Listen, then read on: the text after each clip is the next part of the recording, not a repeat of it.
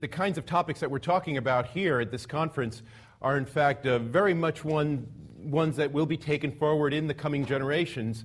And so it's not inappropriate to think about, well, where is this all going? Is there some sense in which there's a kind of common project here that people, however they're different, their backgrounds are, and their specific kinds of interests in virtual futures, whether there's something in common that they have? Because very often it seems that what people in a kind of conference like this have in common is escapism, okay, a sort of dislike or disaffection for certain aspects of how the world really is now. And while that can be a very powerful bond in a way, one hopes that there's something more positive that comes forward. And I want to talk about what those positive things might be. And that's the context in which I raise the issue of Humanity 2.0. The way I phrased the title of the talk, if you saw it, was, Who will recognize Humanity 2.0 and will it recognize us? Where us is Humanity 1.0. Okay, so if we're talking about projecting into a future, right, and in some sense radically transforms the condition under which human beings have lived, and leave that as an open question what that might be, will those beings that in some sense we're working toward or aspiring toward or projecting toward, will they actually have some kind of respect for us? Okay. Now this is a very important point in terms of providing some kind of long-term legitimation for whatever project we might be engaged in here. And it's in fact a very important part of the way, the narrative structure in which we legitimate long-term projects. I mean, the most important one that comes to mind is how we legitimate scientific inquiry. So when we're talking about scientific inquiry and what's the value of doing science, it's often very difficult to justify just in terms of its face, in terms of what people are doing now. It costs a lot of money, it's very risky, the results are very uncertain, the consequences even more uncertain and sometimes quite risky and dangerous. But it becomes very important then to have some kind of larger narrative in which the contemporary activities are being embedded, in terms of which you would say, well, if Isaac Newton were here today, or Archimedes was here today, or Darwin was here today, they would in some sense validate what we were doing. They would in some sense see this as a continuation of their projects. Okay? And that even in cases where in some sense we've superseded their knowledge, nevertheless, the spirit of the enterprise continues. In other words, what would be a kind of a nightmare scenario would be to bring Newton, Darwin, Archimedes, whomever back to today, and they're being very smart guys, they haven't lost their intelligence in the time travel, understand exactly what we're doing and say, you're something else. You're a different species. You have nothing to do with me, right? Not only do you live in a different time, that time might as well be a different place. Could be a different planet. So I understand what you're trying to do, but it has nothing to do with me. And I think actually if we entertained that as a very serious proposition, it would undercut actually a lot of the legitimacy for science. Because in a sense, the whole idea that we're actually moving in this kind of direction, that there's this momentum, justifies a lot of the costs that people have to pay along the way. And so we have to, as it were, be able to find precedents from the past where something similar has been happening, where there were a lot of costs paid and benefits paid off in the long term. And so I do think that, one of the projects, whatever view one has of what Humanity 2.0 is, if that's a kind of relevant proposition to people here, then one has to think about, okay, what is the story that leads up to this, right, where we can imagine there be adequate precursors and so forth. And it may actually be coextensive with the history of science. Because I, for example, am someone who believes that to a large extent, all of the kind of commitment, both spiritual and material commitment to the history of science, has largely been about stepping up humanity. Okay, that is what has justified a lot of the risks that have been taken, often in the name of things that did not actually benefit people within their immediate lifetimes. And I think the name that is appropriate for this kind of project that I'm talking about at this point is transhumanism. And in fact, that is the intent of the term originally. And this is quite important because I want to distinguish transhumanism from posthumanism, which you might say is a more neutral, agnostic, or skeptical view with regard to what I've been talking about so far. Because posthumanism doesn't presume that what comes next, as it were, will have any kind of meaningful relationship to the human. So let me just say a little bit about posthumanism so you get both of these ideas in mind. I would say that a very standard way of thinking about posthumanism, in a way that doesn't involve thinking about high-tech or anything like that, is actually to look at the world from a Darwinian standpoint. Look at the history of life from a Darwinian standpoint.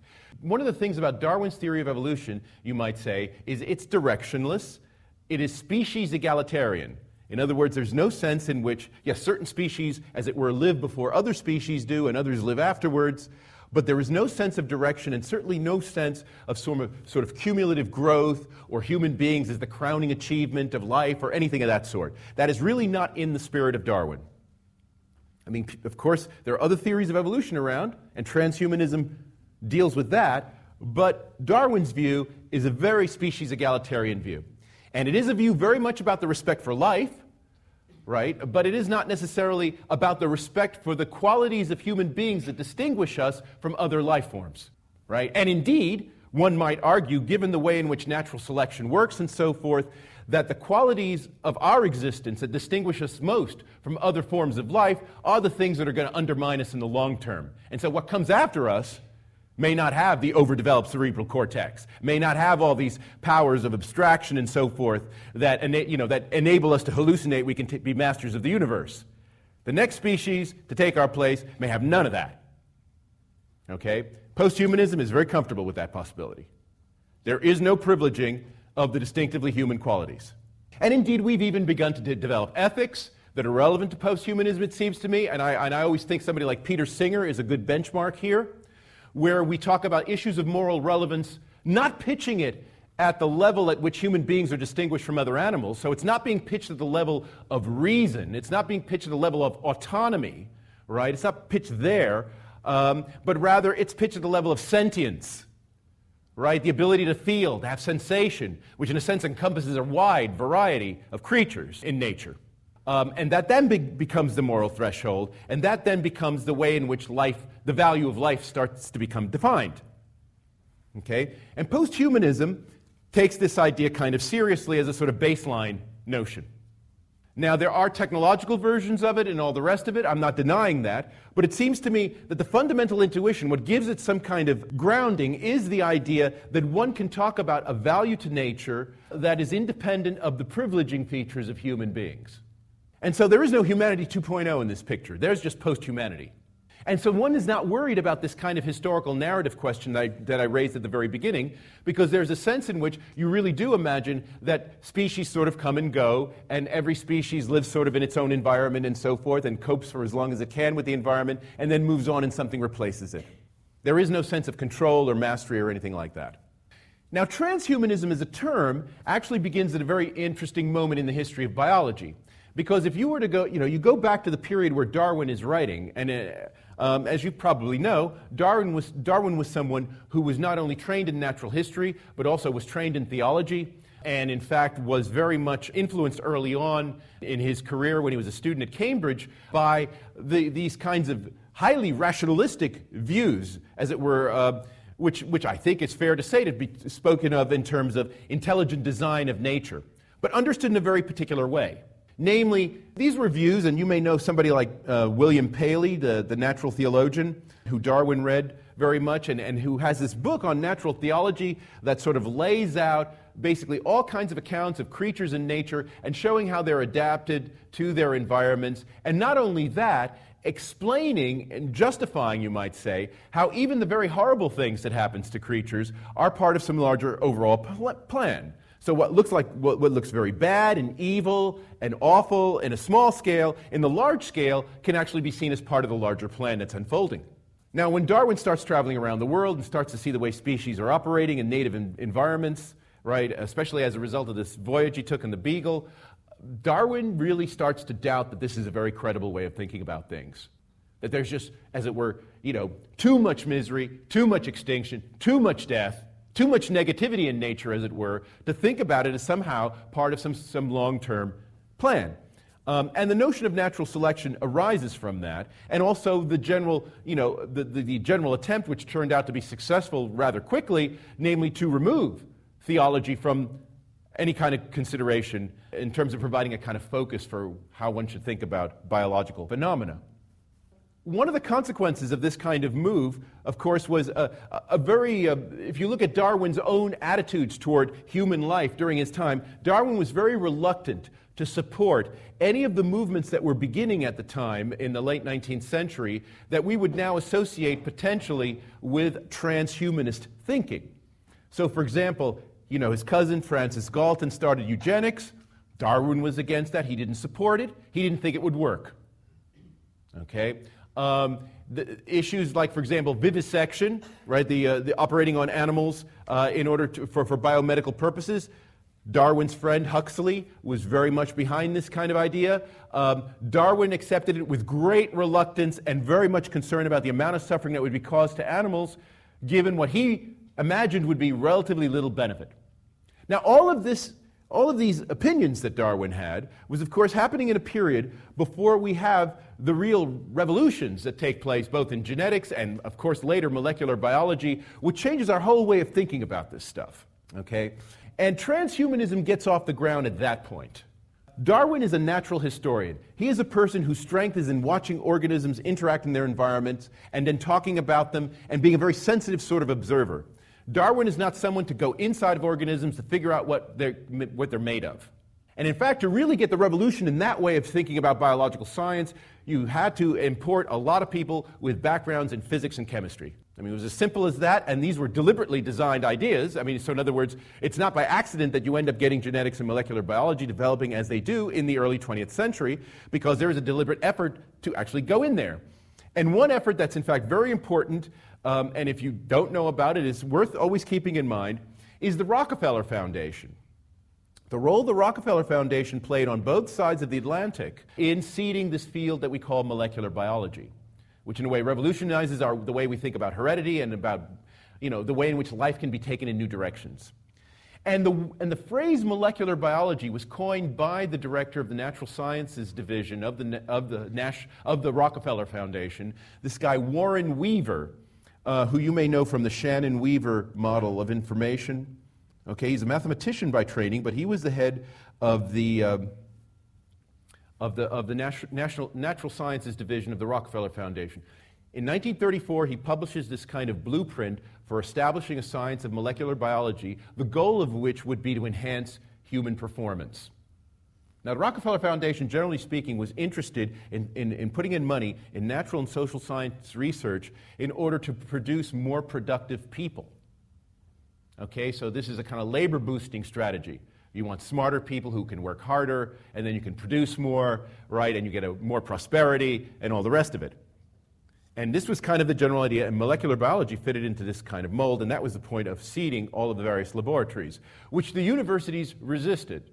Both Harvard and Cambridge were very resistant, and the people who were working in them had kind of fringe status until really some big discoveries got made. But that was what the idea of molecular biology was originally about, human enhancement. And it was only after it took a while to actually get to a point where it was possible to do anything regarding enhancement through molecular biology, right? It was only then that idea got revived. And in the meanwhile, what you ended up getting is the discipline that we call molecular biology, right? Which is sort of freestanding academic discipline now. But the idea was that basically human beings could take control of evolution. That the project of eugenics, the problem was basically that it was too coarse-grained. It wasn't based on a fine and grained enough understanding of the genetic mechanisms and their molecular bases. But once that was established, then we could revisit those projects. And we could take control of evolution.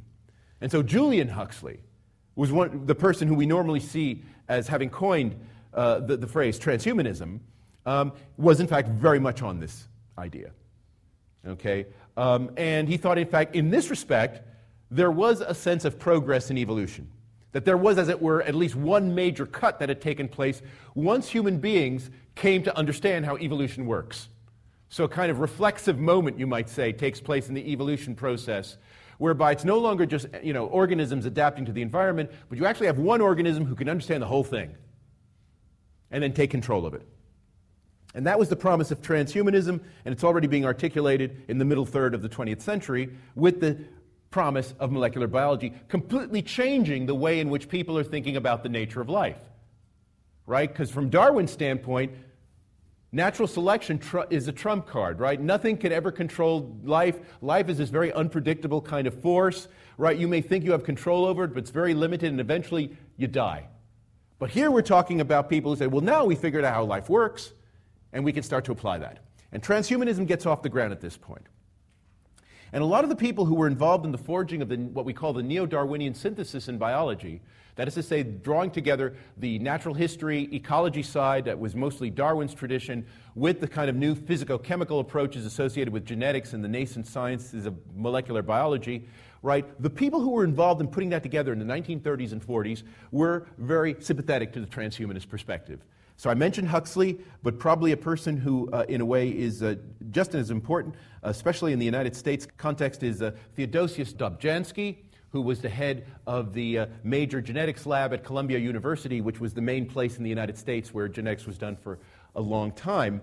And he was very much a booster of, in a way, one of the great gurus of transhumanism of this period in history, and that was Pierre Teilhard de Chardin, the Jesuit paleontologist. I'm sure some of you who are familiar with transhumanism have heard of him. And Dobzhansky, who is this card-carrying geneticist, serious scientist, head of the major lab in the United States for many years, wrote a book toward the end of his life called The Biology of Ultimate Concern. And it's a kind of theobiology, biotheology or whatever. And it's all about, it's this very interesting kind of mix of what we might think of as eugenicist thinking and this kind of theological idea of human beings becoming God. Okay, and Teilhard de Chardin, his story about evolution is basically that. Dobzhansky was one of the last presidents of the American Eugenics Society in the late 1960s. So here we get this very kind of literal sense of humanity 2.0, in the sense of, okay, through whatever means, let's say natural selection, normal Darwinian processes, human beings have come to have the sorts of bodies and capacities that they have. Now we're in a position to decide which ones do we want to take forward and under what conditions. And that then becomes the project of Humanity 2.0. Now, what this involves, people who started thinking about this originally were in fact quite open to the various kinds of modifications that could take place. And the problem was that, of course, they didn't actually have the technology to be able to do it, but now we're entering into a phase in which it is becoming possible to do this. And so the next phase of this transhumanism is something that in science policy circles has become very popular, and that is the so-called converging technologies agenda. I don't know how many of you have heard about this, but this is kind of a buzz phrase that is very common on both sides of the Atlantic, both the National Science Foundation in the United States and also in the European Union, the idea of converging technologies. So again, think about what transhumanism is in the first instance. Evolution has this kind of natural course, but then when human beings come on the scene, they can take control of it and take it forward in a certain way and give it some kind of focus, give it some kind of direction. Converging technologies, you might say, is a very similar kind of idea, but with regard to the history of science. So you imagine that the history of science, the disciplines kind of move in their own direction through their own research trajectory, but then there comes a point in which we sort of take them and put them all together and then direct them toward this larger human good. And so the particular technologies we're talking about are based on nanotechnology, biotechnology, information science, and the cognitive sciences. So the idea would be to provide research funding to enable these disciplines to move in directions that enable them to work more closely with each other for purposes of enhancing human beings at all sorts of levels of human performance that one might be concerned about. Now, this is a big, I was part of an EU project a few years ago that actually kind of examined the extent to which this sort of policy agenda was actually motivating research on the ground. And it does seem to have some interesting kinds of influences in terms of the way people are training, in terms of the way people are oriented, and in terms of sort of justifying science as something other than just useful stuff that can be used in many different ways. This whole idea that, as it were, the enhancement of humanity becomes the point of science. And that's what this project's about. This kind of idea is quite an old idea. In fact, one of the things that, if you want to look at a precedent for this, you could go back to the 19th century. If you look at somebody like the Count Saint-Simon, who was a person he's associated with Auguste Comte. who's a person who coins the word positivism and sociology. And this was these two guys, Saint-Simon and Comte, had this idea that in a sense, humanity 2.0 is the realization of humanity, so that all the knowledge that is being developed in many different places would be gathered together, focused by government means, and then be used to actually turn human beings into this extraordinary species. And this is where social science, to a large extent, came from, was from that earlier initiative. That social science would actually provide this kind of collective intelligence that would enable human beings to rise to the next level. Now, the history of this project of social science, as you probably know, is a very checkered one. And of course, along the way, when we start with Saint-Simon and Comte, we of course get all the various socialist projects, which these guys were also associated with in their own way prior to Marx. But you also get the socialist projects, and you get all sorts of other social scientifically driven projects to radically transform the environments and even the makeup of people in the name of some sort of higher notion of humanity. And it seems to me that the kinds of stuff that we are talking about here at this conference takes this whole trajectory that I've been talking about to the next level, potentially. Only now the technologies are rather different. Okay, I mean, this conference seems to emphasize mostly sort of the information technology side, but of course nano, bio, and cognitive stuff is of course all together in this new development, but it's the same kind of idea taking place. And yet there's always been a lot of pushback to the idea that human beings, in some sense, have this kind of prerogative to be able to boost themselves up to this sort of higher level of significance. And I think this is where we have to think about what exactly is the aim of the project here. Because it's one thing to say, well, we don't like the way in which the world is currently being governed. We don't like the way in which people relate to each other or to things and so forth. But it's another thing to say that there's also this kind of collective project. Now, the reason why the collective project of Humanity 2.0 has had such great currency, a lot of it has to do with the fact that governments have always been worried about these kinds of advanced forms of knowledge and technology actually getting into the hands of people who can then just use it for their own purposes. And as you know, we are living in a period that I would describe as bioliberal, which is to say that the kinds of issues that, let's say, in the past were talked about in eugenics, which were very state-based, where the government makes a decision about what sort of people should live and die and so forth, that's now been distributed. Right? There's relatively little regulation on these kinds of matters because a lot of the technologies and processes that are relevant to this new form of eugenics, really the state doesn't have much ability to capture or regulate in any way. And so these are popping up in lots of different places, in lots of different forms. I mean, one example I like to bring up is this phenomenon of cosmetic neurology on the model of cosmetic surgery, okay, where in some sense you get your synapses tuned up so that you can function better in a more competitive environment. And there's lack of government regulation on this to the same extent that there's lack of government regulation on cosmetic surgery. And this is very indicative of the sort of bioliberal times in which we live, where people are kind of comfortable with that situation. Everybody makes their own choices, as it were, as to what to do, but there is no sort of overarching, larger, collective, normative sense of humanity that we should be working toward in this. And so I think that's going to be a real challenge there. People who are really post-humanists and have a kind of profound indifference to the human, their attitude will be, well, just let this run its course. Some people will benefit, some people will not. The planet may sort of undermine itself, but that's just kind of part of how things go. And that one shouldn't, as it were, get too exercised about the long-term value implications of this. So I do think we do have this kind of different sort of perspectives that are operating here, this sort of transhumanist perspective, which in a way is carrying forward a lot of the sort of the old motivation for science and the old privileging of human beings, which I think ultimately has a kind of theological root to it and is really pushing that hard, versus this kind of more laid-back post-humanist sensibility, which basically is a kind of pan-Darwinism. It says, well, people will do different things, creatures will do different things, and what will happen will just be some kind of emergent effect down the line, and that there's no sense or point in which one can talk about controlling it. But I do think that this is kind of a very interesting kind of argument that needs to be had.